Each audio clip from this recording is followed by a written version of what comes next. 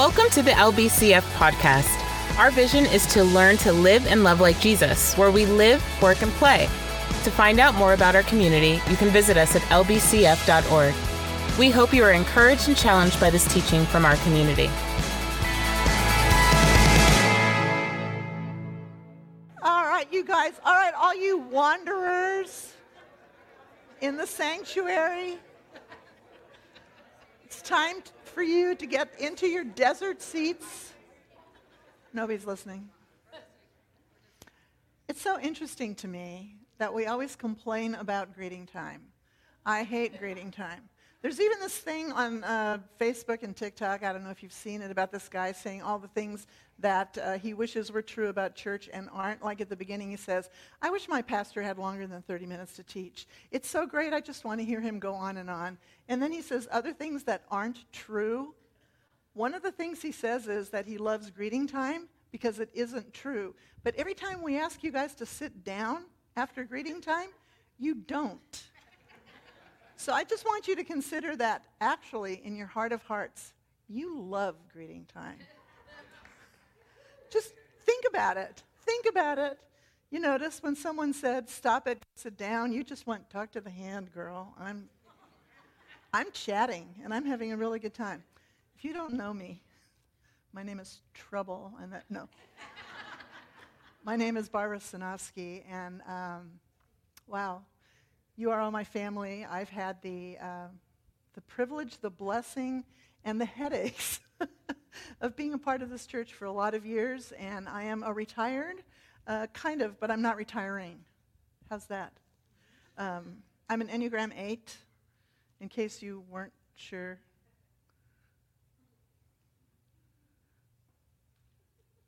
And I just had a really long intro. They're trying to remind me that I'm supposed to be inviting the elders up, but I knew that. Just for a moment, I want it to be about me.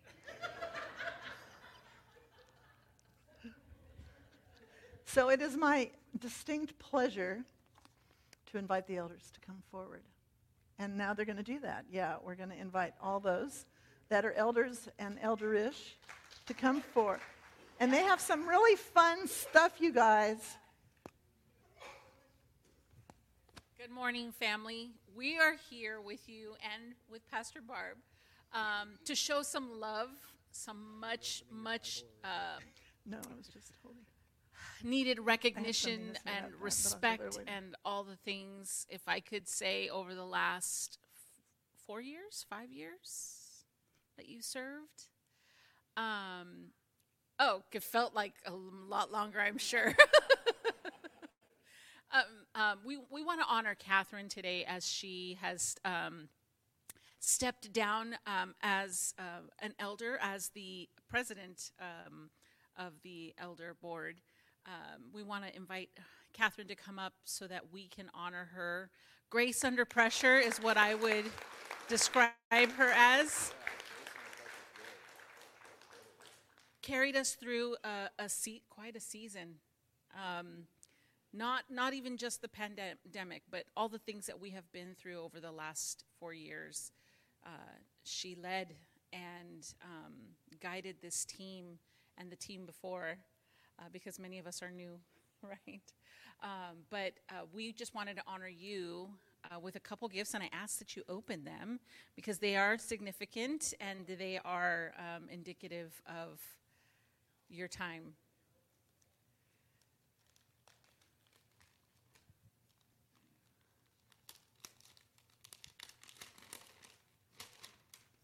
Sorry, I like wrapping paper. Oh, yeah. This one here, be careful when you take it out, is a symbol of your time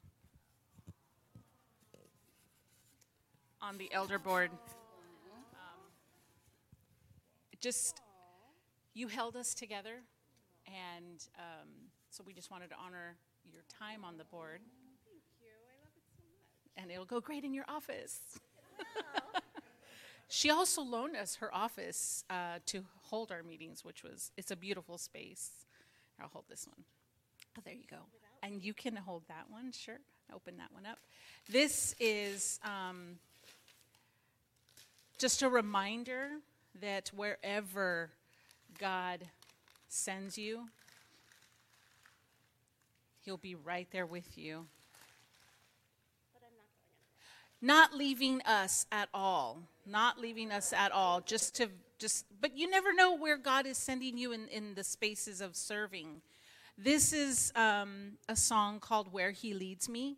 It's from the album My Utmost for His Highest. And there's a QR code so you can play the song at any time. And you can also display this in your office. That's so beautiful. So Aw, thank you, Catherine, for your time. Yeah. For you, this is for you. Thank you. It was a huge growing experience and something that I'm grateful for. And so thank you for the opportunity. And I really do love my church. So thank you. Like she said, she's not going anywhere. She's going to stay here. We just got to figure out where else to plug her in. After a little while. Let's give her some time to rest, though. Still has dirty hands. Yes. I think we're good, yes. The floor is yours, madame.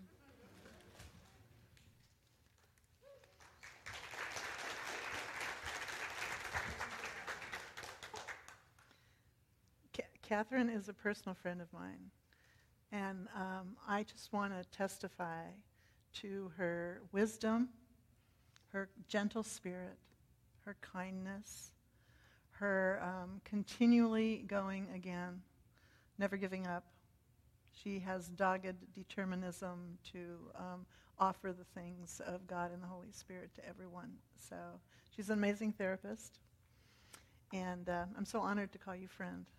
And I'm glad you get to stop in this moment. So you guys, if you were here last week, I was the teacher last week as well. And, I was kind of crazy last week. This week I'm going to be I have more sobriety today. Don't take that the wrong way. But one of the things that I did that I really, there's a couple things I did that I regretted. But the one that I felt really I needed to explain to you is I kind of threw my Bible on the floor after saying that I had brought it in honor of Ryan. Yesterday. Last week I had my Catholic Bible. Today I have the Bible that I love the most. This is the one I'm currently reading for my, edification and studying. This is the Voice Bible. We live in a country where we are able to access so many Bibles. I have a whole stack of them at my house. I'll push one away because I don't want to read that translation in that minute. I just wanted to let you guys know that even though I threw that Bible on the floor, I honor the Word of God. And I think that that's a hallmark of this community, that in the midst of all changes and ways that we move forward and sideways and around, we do that with the knowledge that to the best of our ability as human beings, we are following after the wind of the Holy Spirit and the heart of God. And we do that because we seek to be in the Word always and in everything. And we pray. And trust that God has a lot of things to say to us. So, forgive me if you felt like, how rude, she threw that Bible on the ground. I might do it again, so forgive me in advance, for you never know what's coming next. But let's go back to this series that we're in of wandering and wonder. And we looked at some of the old scriptures, the Old Testament scriptures last week and the week before and the week before. But today I'm going to take us to 1 Peter, because this is really important. This is what Peter, the rock upon which was built the church, this is what he says to the church. I, Peter, an apostle of Jesus Christ, to the exiles, to the church, the exiles of the dispersion in Pontus, Galatia, Cappadocia, Asia, and Bithynia, who have been chosen and destined by God the Father and sanctified by the Spirit to be obedient to Jesus Christ and to be sprinkled with his blood. May grace and peace be yours in abundance. That's how he begins the book of 1 Peter. So exile isn't something that we find in the Old Testament. You can actually intimate it from the trajectory of the entire story of God that we find in Scripture. We are called to be exiles. and we become exiles. Last week I talked about we choose our exileship or we're forced into it. But when we say yes to Jesus Christ, we choose to become exiles all the days of our life because our home, our true home, is heaven. Yeah? So let's consider that. But all the time we're here, we wander. Even if we live in the same house, apartment, condominium, hotel, all the days of our lives. We are wanderers. I'm going to read a quote from Henry Nouwen now. The state of the world suggests to me the urgent need for a spirituality that takes the end of things very seriously. Not a spirituality of withdrawal, nor of blindness to the powers of the world, but a spirituality that allows us to live in this world without belonging to it. A spirituality that allows us to take the joy and peace of the divine life, even when we are surrounded by the powers and principalities of evil, death, and destruction. I wonder if a spirituality of liberation does not need to be deepened by a spirituality of exile or captivity. Henry Nouwen. We're living in a crazy world, people. An angry world, a cruel world, a confusing world, a world where even little t truth is too big for a lot of the garbage that we find in all different arenas. If you were to ask me about my politics, you didn't, but I'm going to tell you, I don't think I have any. I mean, I probably do, but as far as am I a conservative or am I a liberal? Am I a Republican or a Democrat? No. Am I an independent? I don't think I'm that either. I don't know. I don't know where I find myself. I wish it would all just go away because it hurts. It hurts us as a country. It hurts us as people. It hurts this exile heart of mine. Last week I said that wandering in the desert, the wilderness, is where we find ourselves and where we find God.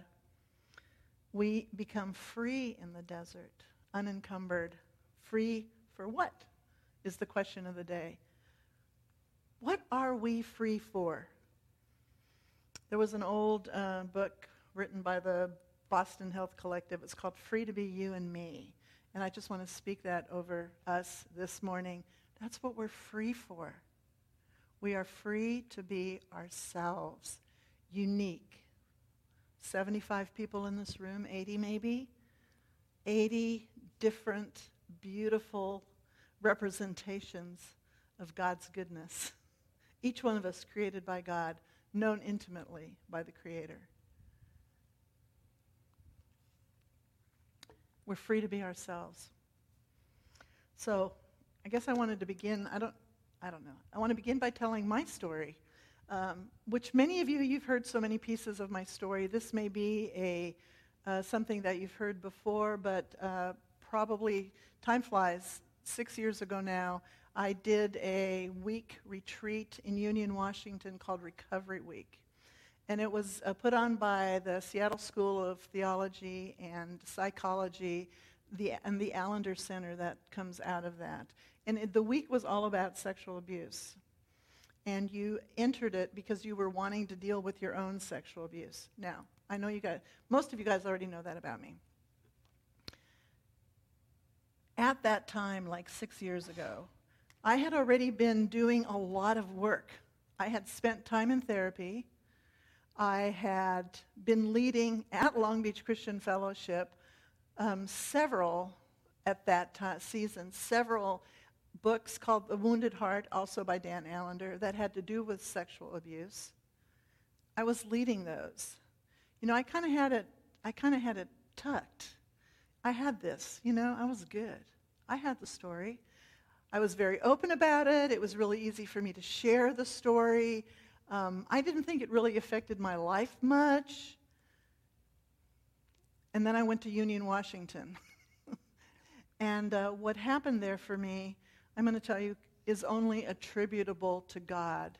In that place in Union, Washington, the drone of my authenticity, the hovering of 20,000 feet over my own story, that distance that allowed me to tell anyone everything with candor, with truth, but not with feeling, not with my heart. And what happened for me at that time is that I crashed.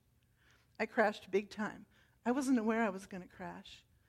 But what I was very aware of from the moment I crashed was that I was in the wilderness, that I was in the desert, that nothing felt good, and I wasn't really sure if I was going to make it out alive. In 5 days, I probably cried enough to fill a kiddie pool with tears. I mean, it's a lot of tears. And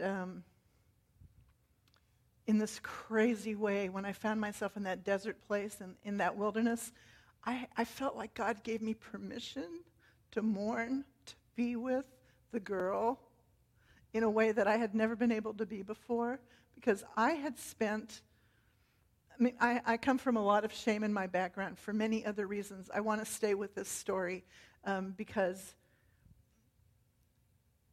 this particular story cemented for me the default of the computer of this human being, which said that I am bad. Everything about me is bad. So I spent then a lot of years from the time I was 12 finding ways to be seen as good. I needed to be fixed, because when something's bad, you got to do all kinds of things with it. Fixing wasn't always wasn't always with good things either. There was a lot of fixing that was bad decisions that I made along the way.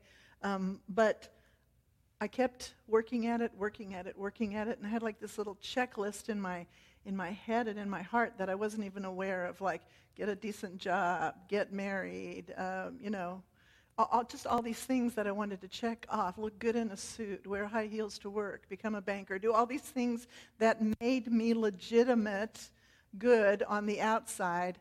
And all that time I was wandering, by the way. I just didn't realize it till I came to Union, Washington 6 years ago. All that time I was wandering. All that time God was wandering with me, even when I wasn't acknowledging him. One of the things that when John and I first got married, one of the things that he said to me is, I don't know, I don't like your banker persona. I thought that was good. But I've worked really hard to have this banker persona. I wish you liked it a little bit more. But then marrying him just became another quest for goodness. Now I had to be a good wife and a good mom. And I had to submit to my husband because I was going to that kind of church in those days. And he had to be the head of my household. I wanted him to be like the spiritual head of my household. And I can remember taking him through our house to pray in all the kids' rooms and all this stuff, which it's not who he is. It's not, well, he is a prayer warrior, but in a different way. He's much better being a partner than he is being the leader. He is the one who comes alongside and allows me to be fully me, too. So much craziness in trying to be good, in fixing myself. And in Union, Washington 6 years ago, I had to lay it down. I had to come to the decision that I was God's child. And I didn't even need to be good to be that. But somehow in the process of allowing myself to be loved, such goodness has come into my life. But in those 6 years, there's also been so much freedom. And I am so much freer to be myself. I'm a wild woman. Some of you already know that about me. I started out, when I didn't introduce the elders, by saying that I was trouble. Yeah, I am trouble. I get in trouble. It's okay. I told you I'm an Enneagram 8. I used to think I was a 2 because I wanted to be a 2, because if you're a good Christian woman, you're a 2. Because then you're a helper and you just want everybody to love each other. But I'm an 8. I'm a pain in the ass. I'm a maverick. I am a stirrer up of things. I pound my fist and I drink wine at the end of the day. And I do all these things that might not be seen as good in the eyes of even a lot of people in the church, but they're me. And I feel like I've been in this journey of being unfixed. I tried to fix myself. I tried to let Christianity fix me. But what God has been saying to me for the past 6 years is, who are you? You know, do you realize that when you're a pastor that swears, that just makes me want to hug you? That I don't despise you? Why am I saying all of this? Not to disparage myself, but to undergird each of you in your quest, in your wanderings, in your desires and your longings to become fully who you are. Not who your parents, your teachers, your pastors have told you you need to be. Because that isn't who God created. God created you. I'm going to go into my notes because I could have chosen a lot of contemporary people to talk about this, but I chose some Flemish mystics. What do you think about that?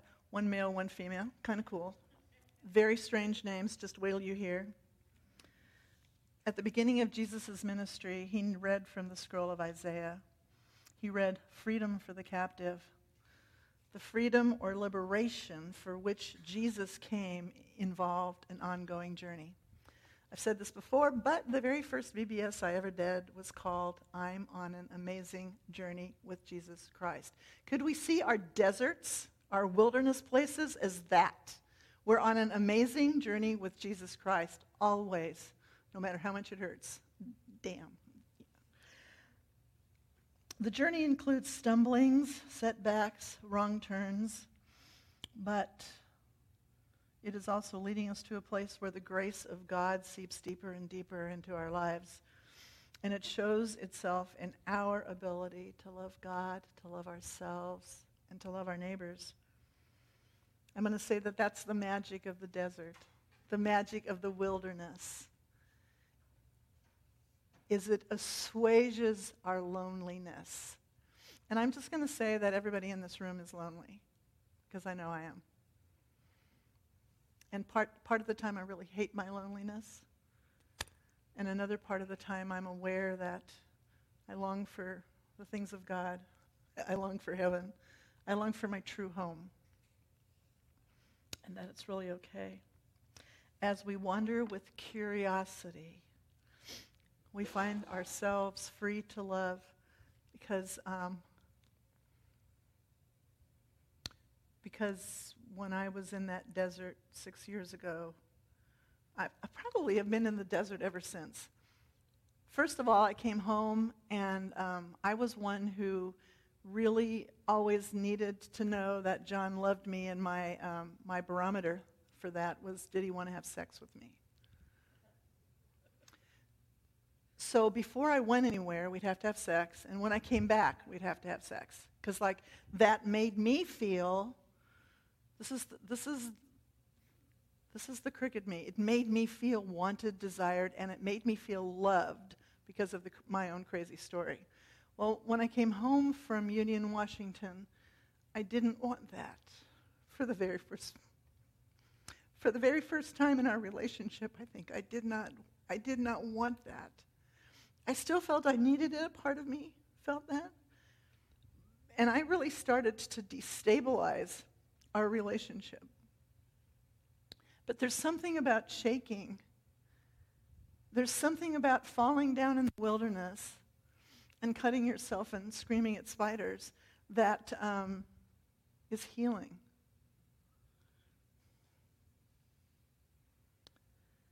what I knew when I did not want my husband to have sex with me and vice versa, me with him, was that love looked so much different than I thought it did.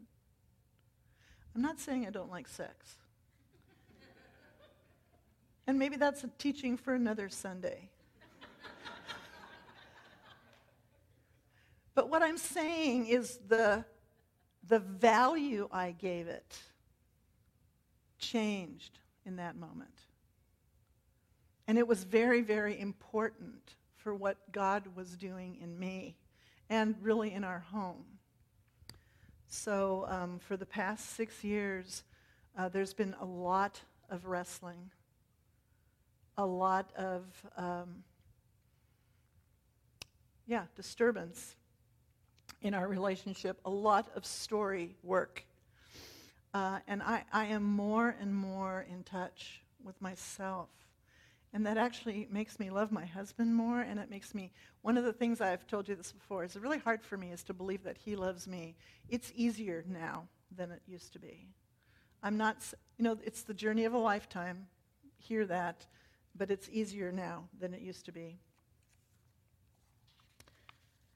When we wander, we are unencumbered by the stuff that usually weighs on us. We find ourselves in the abyss of love. There's a saying by Tolkien in The Lord of the Rings, all those who wander are not lost.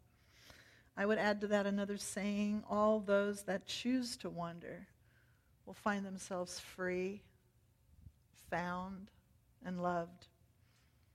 So the desert wilderness wanderings allow us to question and examine the bondage, the oppression, the Egypt that lives within us. To ask are held captive. Jesus spent 40 days.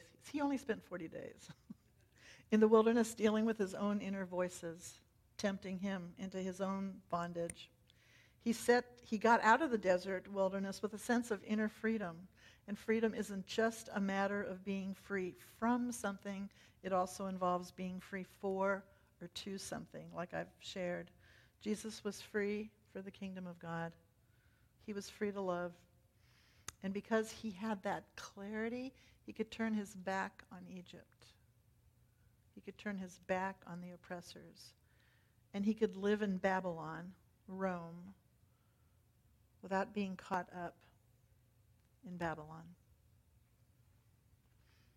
And if we can't get clear about what our freedom is for, if it's for nothing other than to indulge our own egos, then we will find ourselves with a whole bunch of Egypts running around inside of us. And we will lose what I really think we wander for, and ultimately we wander for love. In the book, listen to this title, this is amazing. The Insurmountable Darkness of Love by Douglas Christie. He speaks of the desert wilderness wanderings as the place where community, intimacy, and love are rekindled.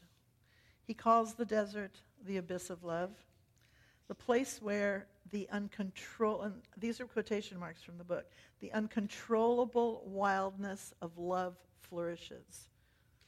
That language appeals to this wanderer. The uncontrollable wildness of love flourishes in the desert. Now here, Jan van Rusbroek, Flemish, Dutch, mystic, 1231 to 1340 something, calls the Trinitarian Godhead a dark stillness and a wild desert. That's how he described God. And he called our essence as human beings a wild waste desert wherein God lives. We share our deserts with God.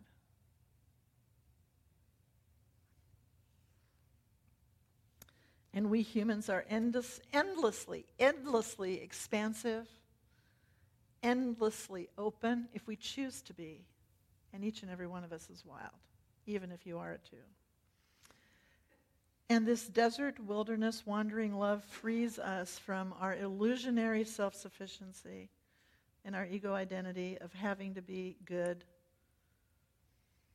Our belovedness and our love comes to fruition in an endless, ineffable, expansive desert.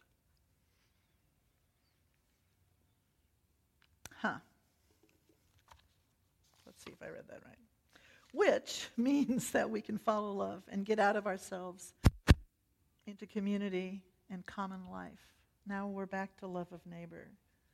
What if the desert is actually the place where we find community?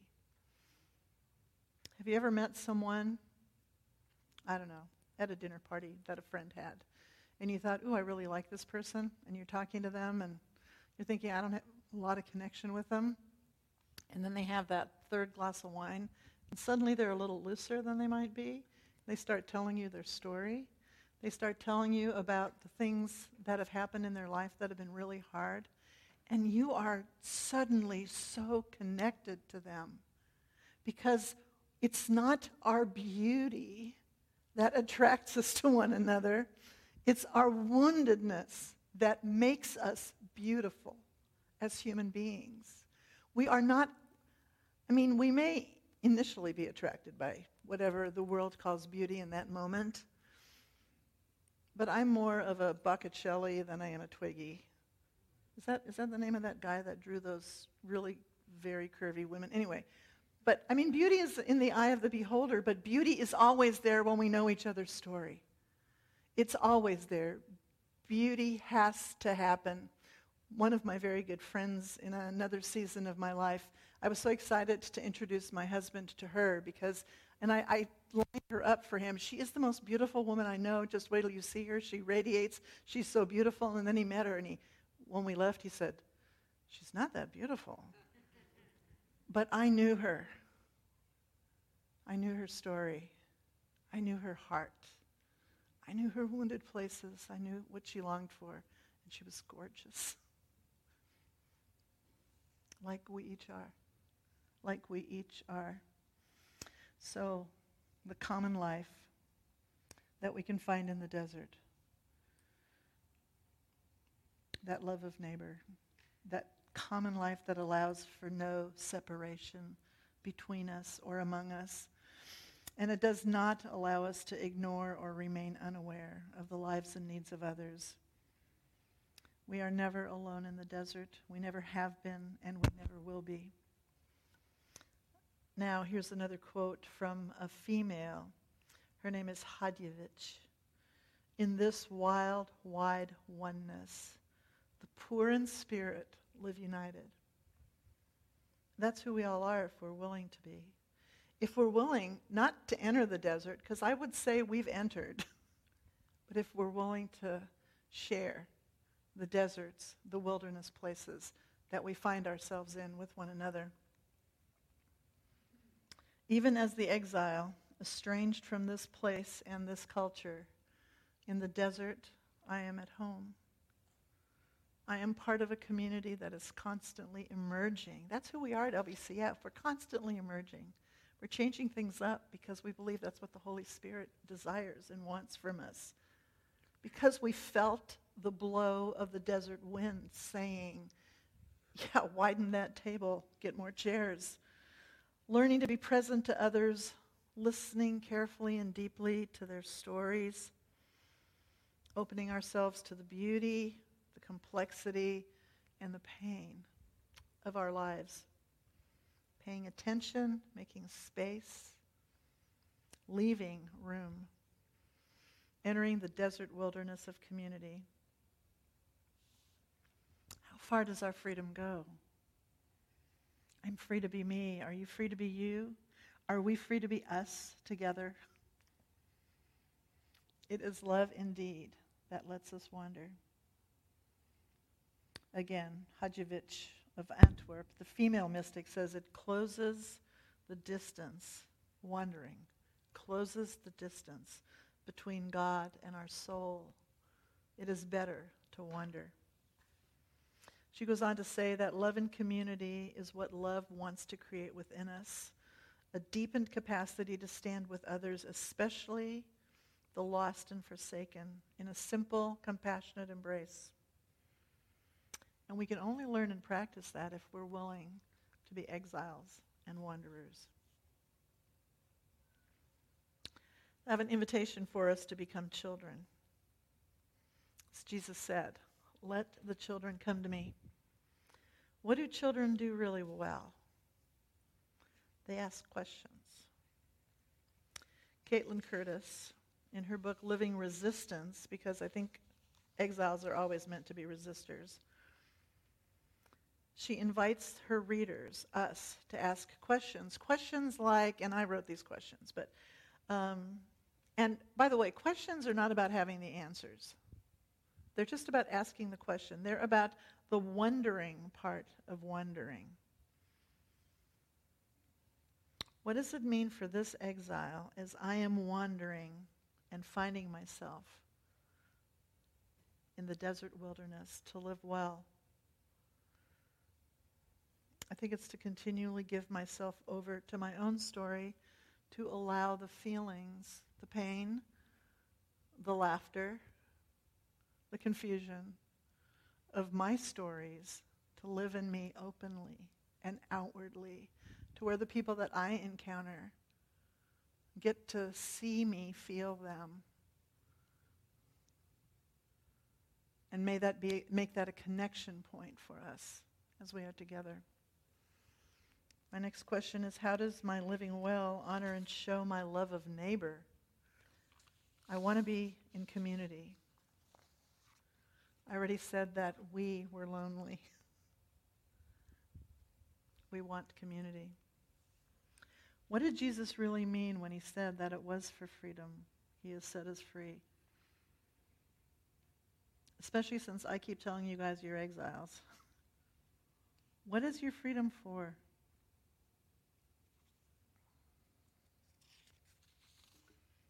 Okay, look at this. Look at this. If we are willing to accept that we are exiles, freed from both Egypt and Babylon, it creates a homecoming in which no one is any longer a stranger to the other. Jesus is with us. We are together in the desert wilderness of life, of Babylon, of Egypt, of Long Beach, of California, of the United States of America. Exiles. And I'm going to say something that sounds political, because it probably is. But America is not the chosen nation. All nations are chosen by God. All people are chosen by God. It's just that as we continue on our way towards the end where there will be shalom and where Jerusalem will become the city again and Christ will return, it's only as we are in that process, we all just don't know yet.